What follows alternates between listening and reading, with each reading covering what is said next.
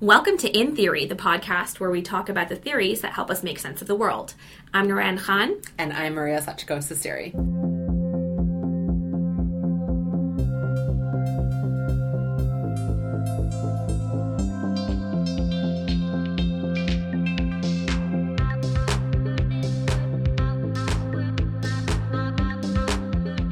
Today we're talking about the military entertainment complex.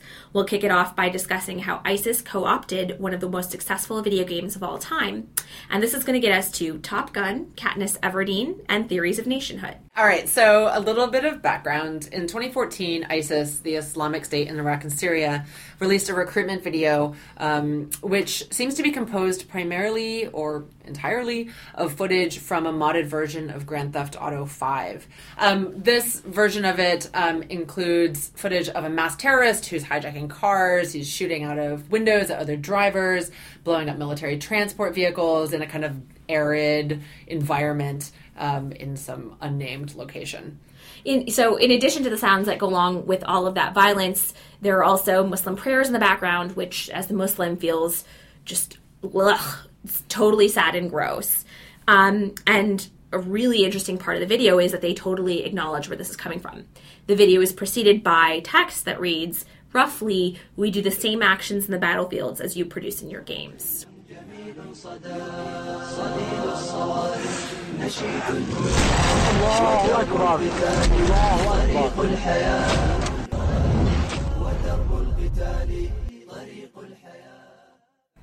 Okay, so I just want to start by asking, have you seen the video? And if so, what do you think?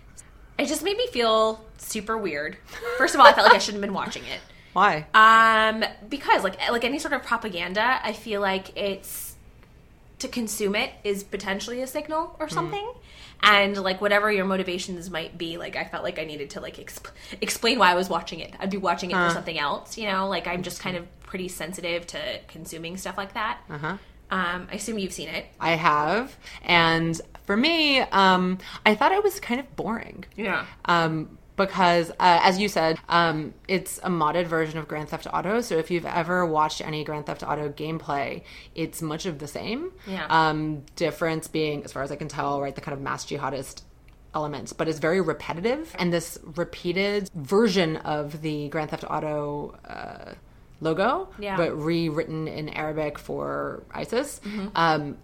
It's like really trying to hammer home a point, but in a super heavy-handed way, which did not feel very subtle or interesting to me. Yeah. Which, you know, I guess we're not here to critique the artistry of the ISIS video, but given its purpose, maybe we should be, right? Yeah. If the idea is it's supposed to be this propaganda that sweeps young people and gets them excited about what ISIS is doing, then I think that, you know, it's maybe not the most effective. I guess I'll also say, like, I cannot relate to this at all. I can't find how, like, besides being boring, I just cannot figure out, like, why at all this would be compelling. And maybe it speaks to my, like, disinterest in video games. But, it's literally, like, I get that other people might be inspired by something like this, or it might seem compelling to them. Like, everything about it, just, like, I just cannot understand. I can't understand. Well, maybe this is why the Daily Mail thinks it's only out to radicalize the vulnerable, and you're safe. Thank God. Yeah. Let's jump into the rest of this. Maria, maybe you can kick us off with the kind of background. Like, what is the military entertainment complex? Okay, so very roughly, loosely speaking, it's the cooperation between entertainment industries and the military with benefits for both sides, right? And so some practical examples of that, there's been quite a lot of it in, for instance, American history, looking at, or more recently, the American government has been involved in creating video games of its own, America's Army, which came out in the early 2000s. In my own lifetime, there have been like more than a handful of movies that were created in collaboration with the Department of Defense. So one example is Top Gun. And that was that was received really with enthusiasm, or at least notoriety, because they used real footage from like F-16s. I don't even know what an F-16 is, but like I do. Whatever kind of planes. My grandfather loves that movie, and I watched it literally like twice a year my entire childhood, so I know everything about it and can do the high five that Iceman does with Tom Cruise. So prepare yourself. So you know. And it's such an iconic part of American culture from the 80s, right? This Top Gun moment. Right. And, of course, also as part of a kind of propaganda for the American military, right? Yep. So, I mean, like I said, like that was one example where real footage made a huge impact. But like more recently, Pearl Harbor, Black Hawk Down, Zero Dark 30, which was created with some sort of, you know, consulting collaboration, fill in the blank, with the CIA. So, you know, the military might lend their technical expertise and the studios might get free weapons, like simulation technology stuff or other kinds of expertise. It's a match made in heaven. Yeah, basically. I mean, like it's kind of insane. And I guess in the vacuum, like it might just seem like, oh, it seems pretty symbiotic and like that's the way it is. But I can imagine ways in which this is pernicious. And certainly this most recent example is really terrifying. Absolutely. And I mean, you know, like in the examples that you were talking about, right, the DoD had to sign off on the scripts, right, before they would be willing to give their assistance and technologies for the filmmaking, right? Yeah. So, and I would read about that with respect to Battleship, the movie. So the DoD had kind of veto rights over the script and got some sort of pre-screening opportunity for that particular movie. But I can imagine that those rules kind of play out in other ways. And I mean, that's one example where we heard about the kind of collaboration. I'm sure there's plenty we don't know about. Yeah, absolutely. And I mean, there's some interesting articles out there about that kind of stuff. Should you at home wish to look at it, you can go to our website and find out more about it at intheory.us. Yep. .us. There you go. So, I mean, but then you raise a really interesting question about this particular version, because now we're talking about that mutual cooperation between entertainment industries and military groups. But would this video even count? Right, is a good question, because Grand Theft Auto presumably did not willingly sign up with ISIS to help them make a video. Yeah, I think their stuff was co-opted in a serious way, and we can't say like how they feel about it, but I'm not sure that consent or like actual true like consensual collaboration is a part of the definition. Like I think it's just how these systems and industries like engage and interact with each other. I totally agree. I think that idea of mutual benefit is really important because as we've seen, video games like Grand Theft Auto and so many others have the possibility of modding them. And modding means to modify, right? And to be able to kind of change the way in which the gameplay looks, feels, functions according to your interests. And the fact that this game was possible to manipulate in this way, that you can make videos out of your own gameplay, which is something that's been going on for a long time. There's a whole art form called machinima that's just all about that. That's really beneficial for the games that people are using to make this kind of new product. So just to speak to that, so is that just people would be more inclined to use something if they can have more ownership over it, and then they can like manipulate it to be more personalized? Is that like how in like basketball video games you can like make your own jerseys and stuff like that? It's kind of similar. Yeah, well that's great. Yeah, there's it's interesting you bring that up because there's a whole book by a scholar called Henry Jenkins called Convergence Culture, which talks a lot about the ways in which contemporary identities is formed by the media in which we engage. And so how a lot of who we are is based on the brands that we identify with, right? And so much of that for a lot of these companies is making it possible for people to use their brand, use their products in a way that's self-expressive. Oh, yeah. So that it's not just about, oh, I want that thing, I'm going to buy it, but this thing is who I am. Yeah. Right? And so I give this thing free advertising because, I wear the name of it on my body. You like it on Facebook. I like it on Facebook. I make my Twitter handle have something to do with it, right? Yeah. So, and this could be anything from Harry Potter to Nike to whatever, right? Wow, it's like everywhere. Everything is everywhere, Maria.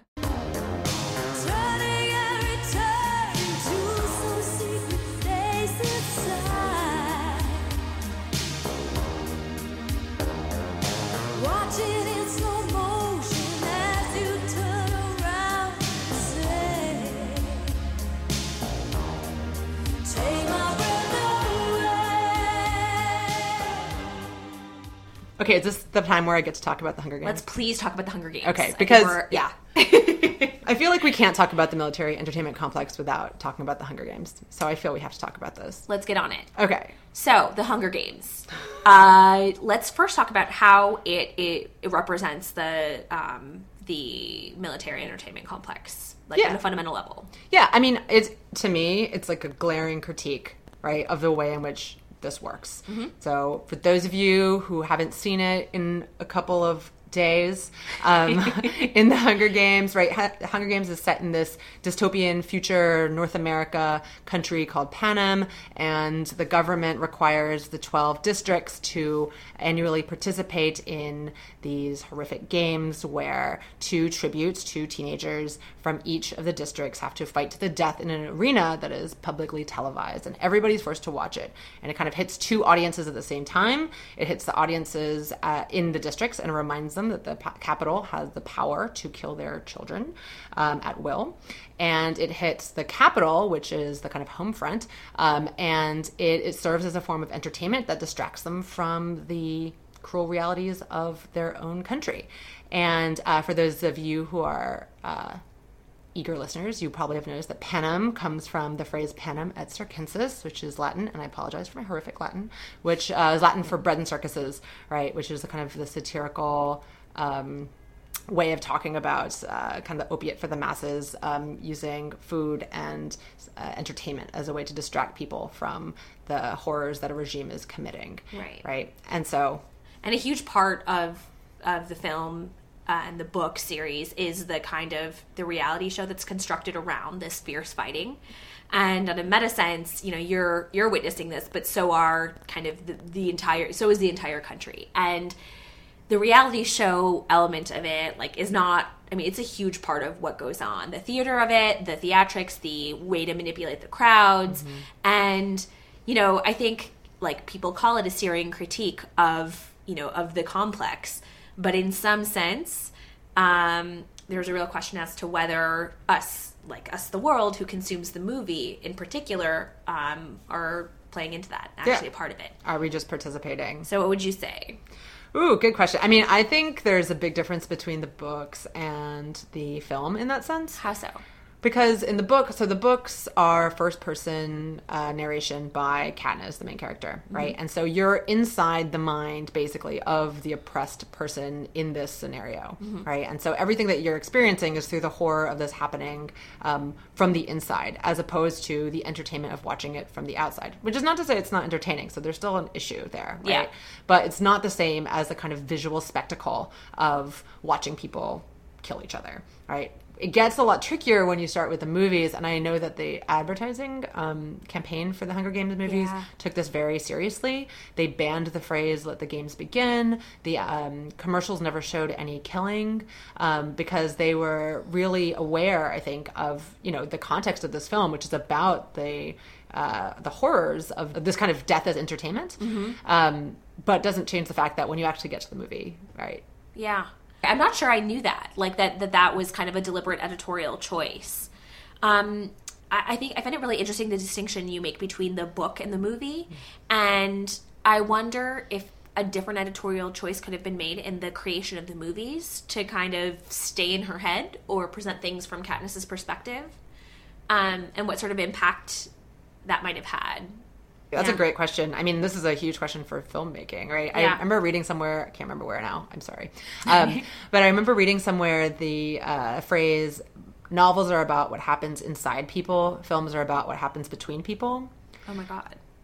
Smart, deep. Right? Yeah. Bam. Yeah. I wish I remember who you were, who wrote that. But right, this idea that, with words, you can go through someone's thoughts, right? You can experience what they experienced, not only in terms of the physical activities, but also the emotional life and thought processes. Whereas in a film, it's just very hard to capture that except without constant narration. Who wants that? Yeah. Right? Yeah, it can be tiresome. Yeah. So I think we're probably aligned in thinking that the series of movies becomes a part of the military entertainment complex. That's a question, right? Yeah. So this is super interesting to me because, on the one hand, the movies do encourage awareness, mm-hmm. right, about the ways in which governments use entertainment to pacify us and mollify us and not make us notice the horrors that make our lives comfortable.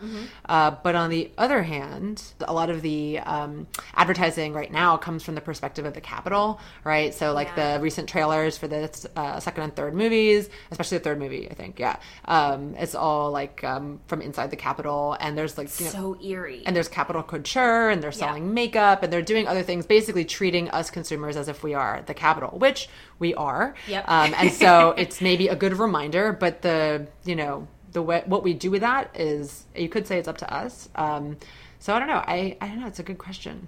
I think it brings us back to some of the rest of what we're talking about, which is this is like kind of an overt critique and hopefully causes the masses to think. Like in Thailand, where student protesters are using the Hunger Games three-finger salute as a sign of dissidence. Wow. Yes. And in fact, the third Hunger Games movie has been banned from some cinemas, and people speculate that it could have something to do with that political symbol. Are you coming to the tree? They strung up a man, they say running free. Strange things that happened here, no stranger wouldn't be. We met at midnight in the hanging tree. Are you coming to the tree? So you were reading about the military entertainment complex for the first time recently. And so I guess, what was it like for you to find out about this? So, like, I think in theory, I know that there are all these systems at work around me, and they kind of conspire to create the world as I experience it. So, yeah, in theory, I know this exists. Like, I know plenty of industrial complexes exist. But kind of reading more concretely about the really close relationship between the studios in particular and film in particular and the military, and then like gaming in the military really terrified me. I think it terrified me especially because I like to think people should be able to have the freedom to do what they want, but I think without consent or without knowledge, you really don't know what you're experiencing and how to interpret it. And I think there's so much psychology that goes into gaming and creating video games, and kind of it, as far as I understand it, it feeds on a lot of like impulses we have as human beings, right? And it creates like satisfying experiences and whatever else. I just feel like this reminded me that there are all sorts of things in play, and this, as opposed to like the wedding complex, whatever, like is especially pernicious because it feeds on young people, like in a life or death way that is just so disconcerting. And it made me kind of feel ill. And it made me I can't relate to the video game, so I really don't get it, but it makes me really wary of like, especially like, first person shooter type video games. Like I don't even want like anyone around me to mess around with that stuff. Yeah, long rant. No, I love it. I mean, this is the thing. So I know it's not the theory for today, but Benedict Anderson wrote this book called Imagined Community that's been super influential for thinking about what nationhood is. And his idea, in short, is that a nation is an imagined community, right? That people, so that people imagine themselves to belong to this one community. So even if they've never met each other and even if they've never seen each other, they have a sense of what the nation is, right? And his argument is that this really kind of exploded in the 19th century because of the rise of print, like industrialized print, right? So like cheap newspapers. So people could read the news every day and they could find out what was happening all over the country and get a sense of like what their nation was and what it was up to, right? So, okay. So I'm bringing this up because we now live in a society where the kinds of information that we get about ourselves and about each other increasingly comes across a wide variety of media, right? And the military entertainment complex is about information, right? And it's about using other forms of media to inform the public into thinking about themselves in a certain way, right? And especially in the case of the United States, and thinking about what America is, right? And America in relation to its military. And I don't know that's necessarily a bad thing. It is creepy to know that it happens without our really being aware of it. I think that's the main creepy part about all of this, right? It's just like we don't have any moments of awareness like while we're consuming it. And I think maybe the creepy thing about ISIS video is that even though we're really aware of it, now we're seeing a non-state actor creating an imagined community, right? Using this kind of media and trying to reach people around the world who might be able to identify with it. Even if, and this totally blows my mind, even if those people are from the West and into Western media, right? So they're able to use Western media as a way to spread their own message of anti-Westernness. So maybe we can kind of think about some takeaways here. Should we feel hopeless? I'm feeling kind of hopeless right now, Maria. No, don't feel hopeless. Feel like maybe we need to learn how to mod video games, though. Yeah, seriously. I mean, so like if we're consuming stuff all the time that has money behind it or like other interests behind it, like what hope do kids have? Like what hope do we have for like other folks when they're consuming this stuff? Like what sort of policy and or other changes might help people in being more aware? That is such a great question.